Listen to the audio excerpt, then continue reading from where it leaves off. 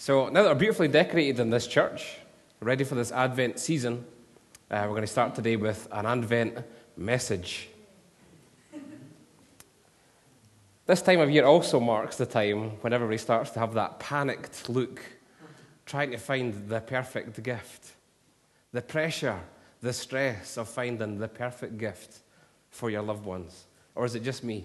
Am I the only one that finds pressure and stress? In fact, look, put your hands up if you've finished your Christmas shopping already. 1, 2, 3, 4, 5, 6, 7, 8, 9. Wow. Jesus did say, be ready. That's awesome. But gifts, they're such a big part of Christmas. And I'm going to start off today with a little bit that shows a little bit of man's folly versus God's perfectness. But, Christmas presents, they are so important. And when you do get the right one, it can make such a special moment. I remember the first time that really Lise and I burst the budget on my mother-in-law. It's not something I've done an awful lot.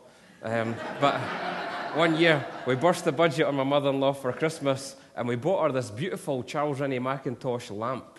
It was stunningly beautiful. She liked her Rennie Mackintosh vases and ornaments, so we burst the budget getting this fantastic. We thought, oh, my mother would love that. Yeah, my mother-in-law would love that. So we bought this, and honestly, when she opened it up, she was like a schoolgirl. She was so excited. She cried. She ran about the room. It was fantastic. So this beautiful lamp, it just made her face light up.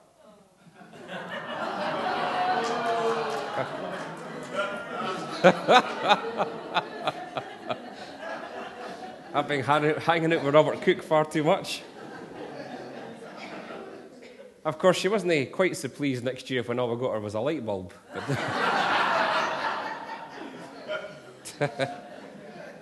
But people, sometimes we get it right when we're buying a present. Sometimes we get it absolutely right. We enhance someone's life. We give them joy. We give them a special moment. I'm glad we said all that before Louise came back in the room. That's great. But sometimes we get it really wrong. Absolutely wrong. So I'm going to start off today with a rundown of some of the worst Christmas gifts over time, just to kind of show the folly of man. So I'm going to start off in the 1960s. I wonder if anybody... Put your hands up if you were around in the 1960s. Okay. So, let's see if you got this present in the 1960s.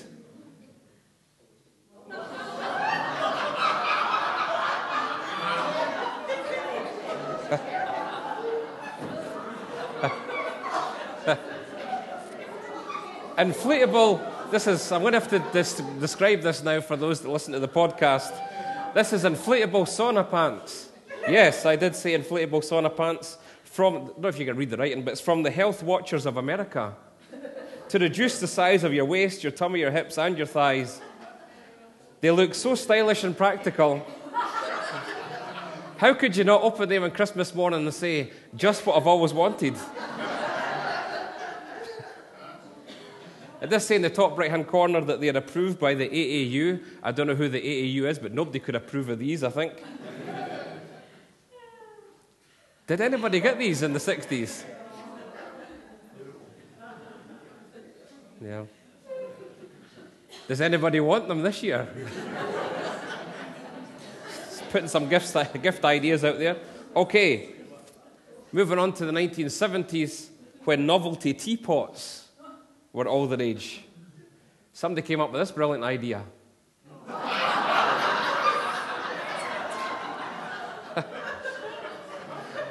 A porcelain teapot in the shape of a toilet. Who thought that was a good idea? Who would want to drink hot brown liquid out of that?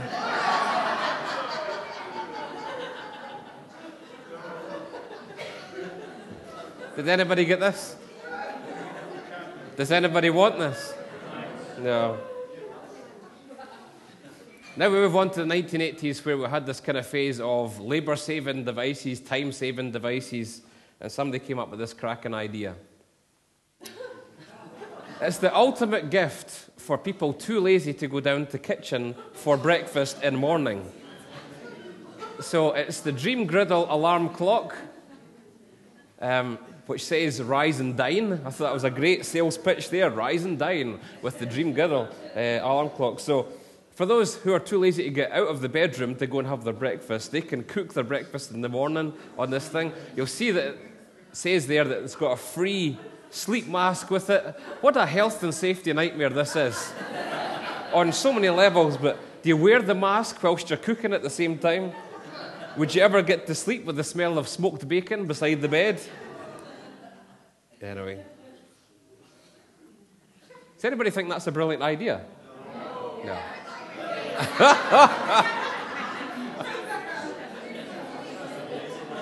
Awake to the sound of sizzling bacon and eggs. Wow. So we'll go from the 80s to the 90s, where we took time-saving and labour-saving devices a bit too far.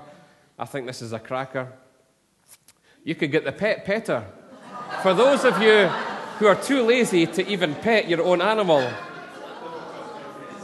get this mechanical arm that pets your pet for you with an amazingly boastful 85 ppm, which for the uninformed is pats per minute, 85 pats per minute.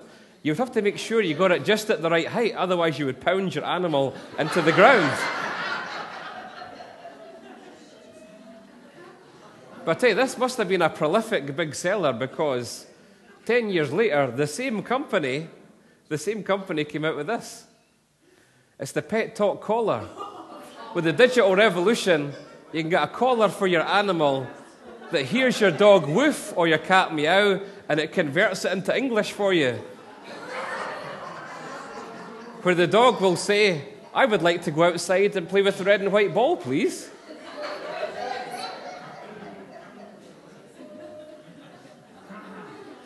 Does anybody think this is a brilliant idea? I do presume that if you did buy one of these collars for like an Alsatian or a German Shepherd, it would say, "Could we have a penalty shootout with England, please?" Any pet lovers thinking about these as great ideas, great gifts? I think it is. I think it is. I don't know if the technology is proven, but I think it's a real product. So next, we go on to, this is an American thing, this next one. This was a big seller at one Christmas, believe it or not. This is one of the top sellers in America. It's the bacon wallet. It's a wallet made out of bacon. And why? It really appeals to the American ego for those hard-working guys who want everybody to know that in their household, they're the ones that bring home the bacon. But that was a big seller in America one year. What a nonsense. It was the same year that Lady Gaga wore that dress out made out of bacon or whatever it was, or chopped meat. So after that, we had the recession when the money left, and then we had these really cheap kind of presents and games came out. So people got games like this.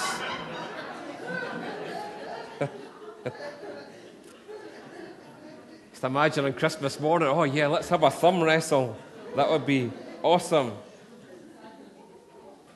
And then the last one, this is going to split the room, this one. This is the last idea I'm going to share with you. But this, again, was a good seller in some parts of the UK. My cleaning trolley with 11 cleaning items in beautiful pink and purple and white. Not for the politically correct, as you can see in the top left-hand corner, it says, "For girls only." I didn't make this. I didn't make the toy.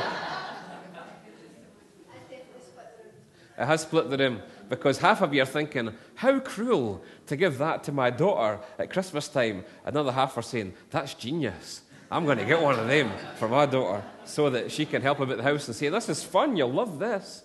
Dust and hoover and clean and wipe. And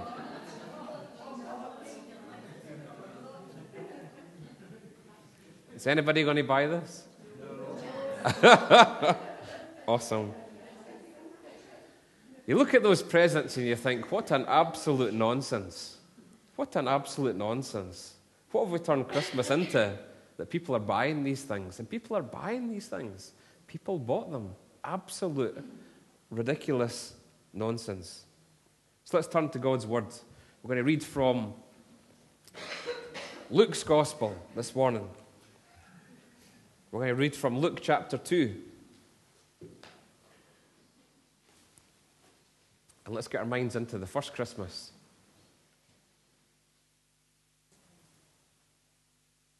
Luke chapter 2, reading from verse 1. The birth of Jesus.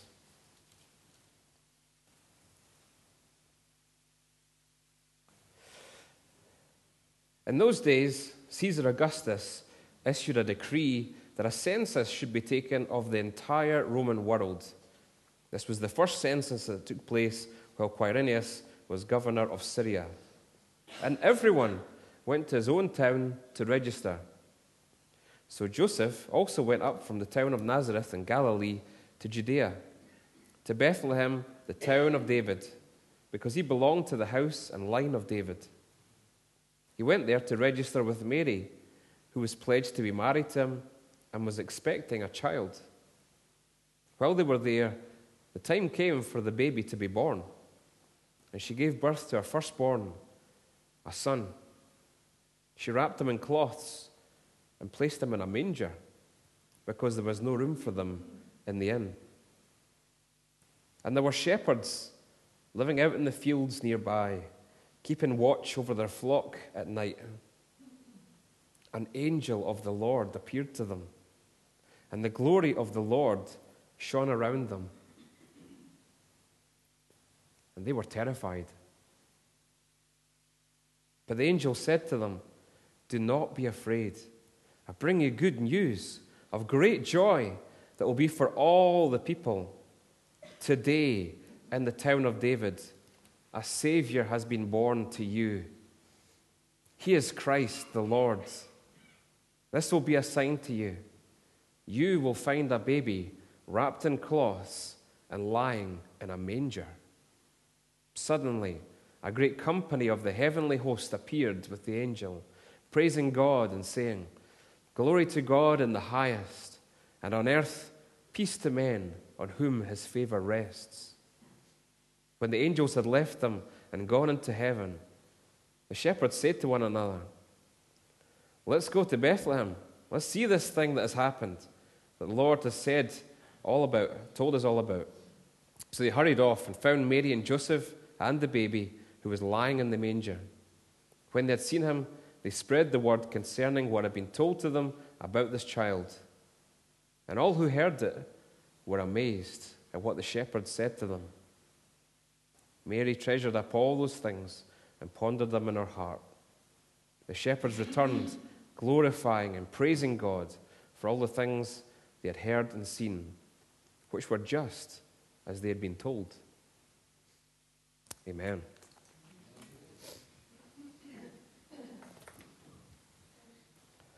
I do apologize. I've had a touch of man flu this week.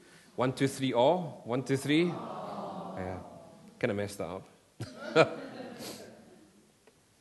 The gift, the perfect gift from God, was given and first announced by the angels to the shepherds. There's 3 things I want to really bring to the table here about the perfect gift. First of all, the perfect gift must be right for the recipient. Would you agree?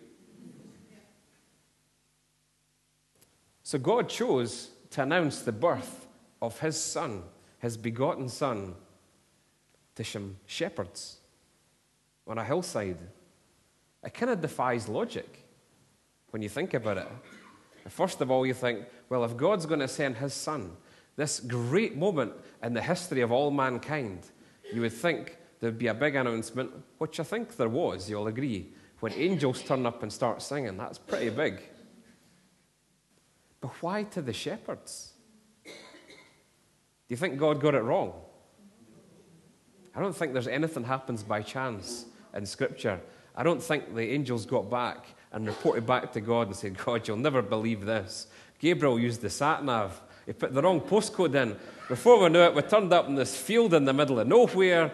We're halfway through the message and halfway through our karaoke number when we realized it's just shepherds. We are so sorry we messed it up." I don't think that happened. I don't think that happened at all. So why shepherds? I think that's a big question. Why announce the birth of the Messiah? He said, today, a child is born for you. Why to the shepherds? Let's look at shepherds for a moment.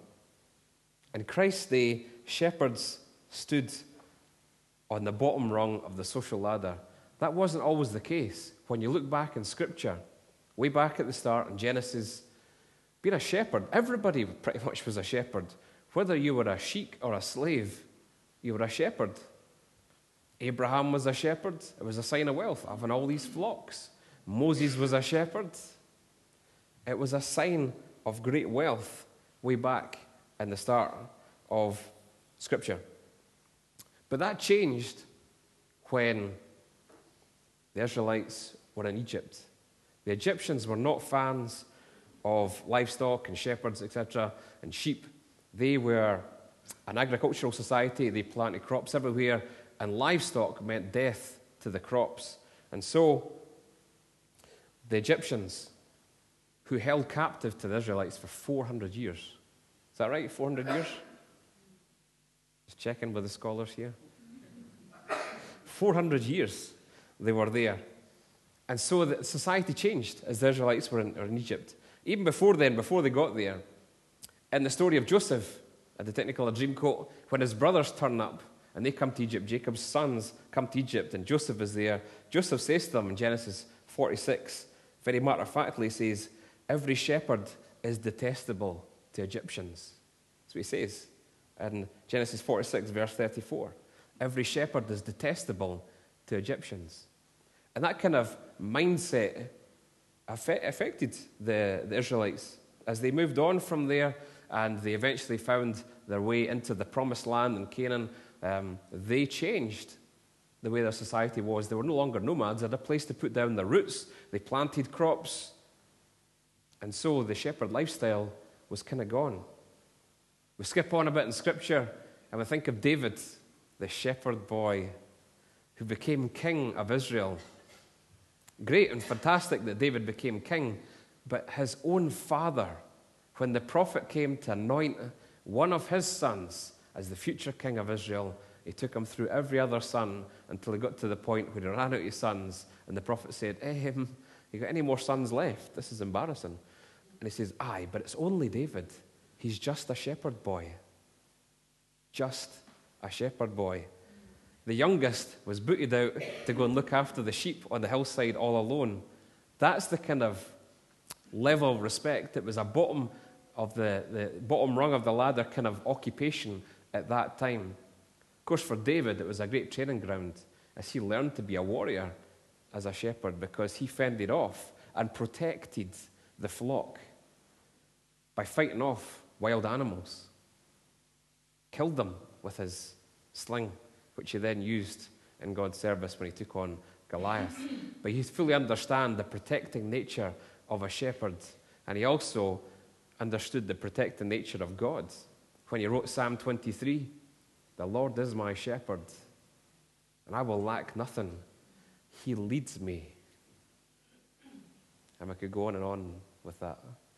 David's rise to being a king was quite dramatic, because he started off on the bottom rung of the ladder as just a shepherd boy, and nobody, and nothing. And that kind of attitude towards shepherds continued throughout Scripture. In fact, when we get to the prophets in Zephaniah, sheep herders symbolize social desolation. If anybody wants to look at Zephaniah chapter 2, verse 6. And Amos contrasted his high calling as a prophet with his former role as a shepherd. Amos chapter 7, verse 14. But in Jesus' time, shepherds were despised in everyday life. When you read some of the Jewish historians at the time, they were considered second-class citizens. They were considered untrustworthy. Many shepherds earned their poor reputations. Others became victims of a cruel stereotype. Rabbis banned pasturing sheep and goats in Israel except on desert plains. So they were kind of really punted out onto the far, the worst places they wanted people to go. That's where they sent the shepherds. The Jewish law even said that they were given no rights in courts. Shepherds, they were not allowed to be witnesses in a court because their testimony was regarded as being untrustworthy. A lot of their civil rights were taken away. In the Jewish law, they were referred to as being incompetent shepherds. There was one Jewish law that was written that said that no one should ever feel obligated to rescue a shepherd who has fallen into a pit. Wow, that's kind of really put it out there, isn't it? They weren't allowed to take up office. Not allowed to be witnesses in court. Nobody was allowed to buy wool or milk or a kid from a shepherd because it was assumed that it was stolen property. The shepherds were really looking after other people's flocks, etc. So I'm painting a picture here. I'm painting a picture that society did not look kindly on shepherds whatsoever. They were outcasts. They were unwanted. They were unliked. They were oppressed. They were spoken badly of. They were looked down upon. The rabbis even officially labeled shepherds as sinners. That's in the historic Jewish documents. They were, as a class, referred to as sinners. And it's from this class prejudice that God's announcement, this amazing moment when the heavens opened up, the skies are lit up with the glory of God as angels appear. God's light shines from the sky. These angelic beings speak to these shepherds who are crying out for a Savior. Their lives are horrible. They are oppressed, downcast, without hope, in distress and in debt. And God says, I'm sending the message for you. You need this message. Your heart cries out for this message, and I announce it to you because I'm coming for you. Those of you who are oppressed, downtrodden, outcasts, forgotten, looked on, down upon, unloved, unwanted, I'm coming for you. I'm announcing this to you. Isn't that beautiful? Not to the kings, not to the religious leaders of the day who thought they were so godly, who Jesus would later have numerous arguments with and run-ins with. But to the shepherds, to the lowly, to me, to you, that's who announced it to.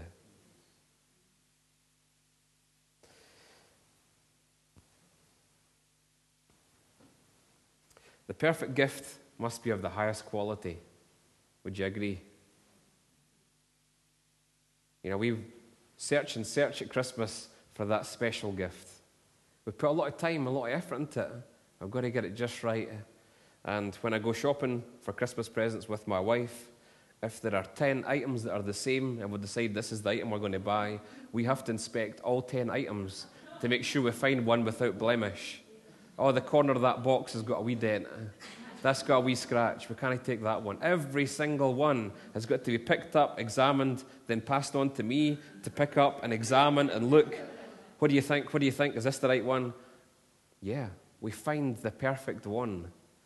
And then that's it. And it's carefully manhandled, gently back to the car, safely put into the right room where nobody's going to trip over it, or where I'm going to trip over it. And then it gets wrapped up perfectly and presented at the right moment. A perfect gift. Jesus was the perfect gift. And here is the significance right here. I did say earlier that the shepherds were banned from pasturing apart from on desert plains. There was only one place in Israel where the shepherds were allowed to pasture in green pastures, and it was just outside Bethlehem, because these shepherds were Levitical shepherds. Their job was to raise lambs for sacrifice. They were only ones that were allowed to pasture on green land, and it was just outside Bethlehem, because these shepherds were getting the lambs and presenting them to the rabbis, to the priests, for use as the sacrificial lambs in the temple. So on these fields. This field that is not just in the middle of nowhere. This is on the edge of Bethlehem. Bethlehem in Hebrew literally means the house of bread, which is the place, very aptly, that the bread of life was born, who sustains us not just physically but spiritually. And on this plain, this green plain just outside Bethlehem, there was the green fields, and then there was some caves on the edge of town, in which when it came for the time for the lambs to be born, these lambs had to be perfect for sacrifice, without blemish, no cut, no bruise, no damage, nothing that looks out of the ordinary. So when the sheep were about to give birth, they were taken into these birthing caves on the very edge of the town of Bethlehem, and in those caves were swaddling cloths. The lambs were caught as they're coming out of the sheep, and they're wrapped up in this cloth so their very hoofs would not strike the ground. There'd be no cut, no blemish, no bruise, no damage to the lamb, and so it would be perfect for sacrifice, for use as that Passover lamb. You remember the story of the Passover when the Israelites, after 400 years of being slaves in Israel, and God sends Moses, the stutterer, to go and sends the plagues over Israel. And one of them, the last one, was that God says, I will kill every firstborn child in Egypt until Pharaoh releases my people. And to preserve his own people, the Hebrews, the Israelites, he told them to go and pick a perfect lamb, sacrifice it from the blood of the lamb, paint it on the lintels and the doorposts on the door, so the angel of death would pass over their house. And that was remembered every year at the festival of the Passover, and also the sacrificial lamb was used for sacrifice at various times throughout the year for people to atone for their sins.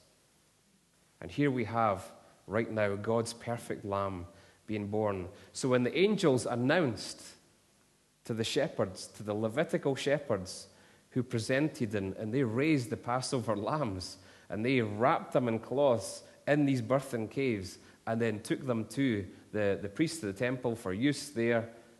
When the angels announced, they could see something different about this child being born. That when they went to those caves, they saw a child being born and wrapped up in the swaddling cloths, just like the sacrificial lamb, the perfect sacrifice. Do you see the imagery right here? God was saying, this is the perfect gift. This is the Messiah, the one who is without sin, without blemish, without spot. And he is the one who will take away all the sins of the world. He is the one who is coming to set you free. This is a different child. This is not a coincidence. We are here for you, to announce to you, the Levitical shepherds, on this plain, on this night, that your Savior is born, just like the Passover lamb, and he is ready and waiting. You can go and see him, and this is a sign, and this is a weird sign. You'll find the baby in a feeding trough. Who gives birth and puts their child in a feeding trough? Nobody. But it just so happens that in these birthing caves, they had feeding troughs for the sheep. And so this baby, wrapped in the swaddling cloth of the sacrificial lamb, is lying in a feeding trough. No coincidence. You know, the shepherds, they could have been walking away after the angels had sent them, saying, did we really see that? What did we put in the stew the night? We're off it. There's something wrong here. But when they see it, who puts a child in a manger, in a feeding trough? That's so specific. Wrapped in swaddling cloths. This message is for us. This is real. This is happening. The Messiah is here. And they then went with great joy, and they went and shared that news with everybody that they met. How do we feel about this message? How do we feel about God sending his Son to take away our sins and to give us life in all its fullness? Do we want to tell everybody? That's an important message. I remember not long after I became a Christian, I was 15, in our youth fellowship on Christmas Eve, we'd go and sing carols at two of the old folks' homes in Broxburn, and then we would go to the watch night service and we'd sing there as well. And I remember this year, I was only 15, and we were in between the two going from one old folks' home to the other one, and our minister was there, Andy Moyes, and we're walking along in Broxburn. I don't know if you know Broxburn at all, and Armandale Road, where it meets Strathbrock Place, and there's a corner where all these blocks of flats are on this corner. They all kind of converge at this point, and Andy Moyes says, "Stop, get the guitars out, I want you to sing." And so we started to sing choruses, and then he was in prayer as we were singing these choruses, and he says, "Stop." And then at the very top of his voice, shouted out, "I've got good news for everybody. Good news. Open your windows, hear this good news." And he started preaching the gospel. He started preaching from John's gospel, saying, "In the beginning was the Word, and the Word became flesh." God came into this world for you. And we could see all these windows opening up and these blocks of flats and folk hanging out their windows and listening to this. And Andy Moyes screaming at the top of his lungs, the gospel message. You need to hear this good news. This is what it's all about, folks. This is what it's all about, he's screaming. This is about your life. This is about your life. God has come to give you new life.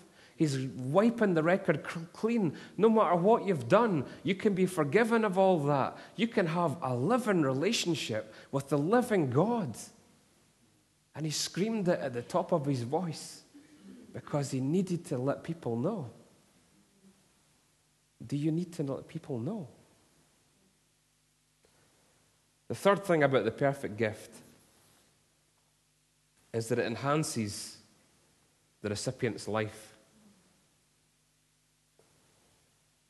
It enhances the recipient's life. God has given us the perfect gift. He prophesied it for years. This is what's coming. You need to be saved. This is a dark and broken world, full of corruption and selfishness, where people will press you down in this life. They will say horrible things about you. They will seek themselves, and they will damage you in the process. This is not the way I designed life, and you need to be saved from this. You need to be saved from yourself, from your own sinfulness. And saved to what? To a full relationship with me. Not just for this life, but for all eternity. This is my gift to you. You can be free. You can be forgiven. You can be full of hope and life and love, because I am love, and I am giving my love to you for all time.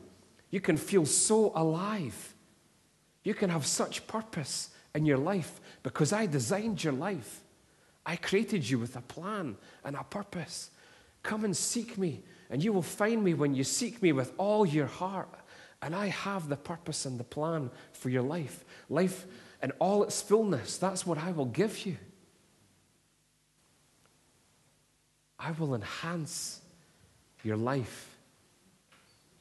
This message is for us today. God is speaking to you today. This message is for you. Sitting here today in Whitburn Pentecostal Church, God is saying to you, I will give you life in all its fullness. Come to me. I will accept you. My arms are open wide.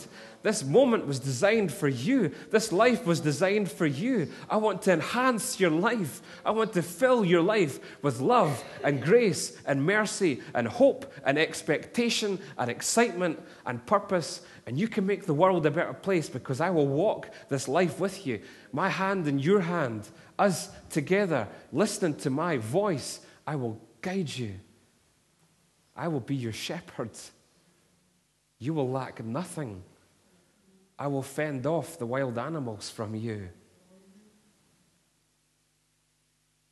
I will give you safe pasture where you can lie down in peace in the green fields with the quiet waters bubbling by.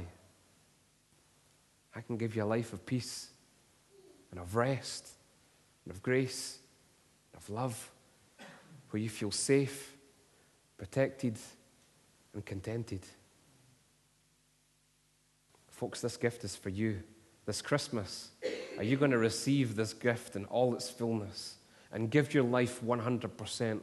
Because he will turn no one away. If you cry out from your heart, he will open his arms and say, my child, let's live this life together. It's the way I designed it. It's the best way? And will you tell others about him? Will you share his love with this world in Whitburn and heal the brokenness and feed the hungry through the food bank and reach out to children and raise children in the way they should be? This is our job as the church. He is the head of the church. Let this Christmas be a special Christmas where you receive God's love fully, where you receive the gift of life, the perfect gift that enhances your life, that is fully for you and is of the highest quality. Amen.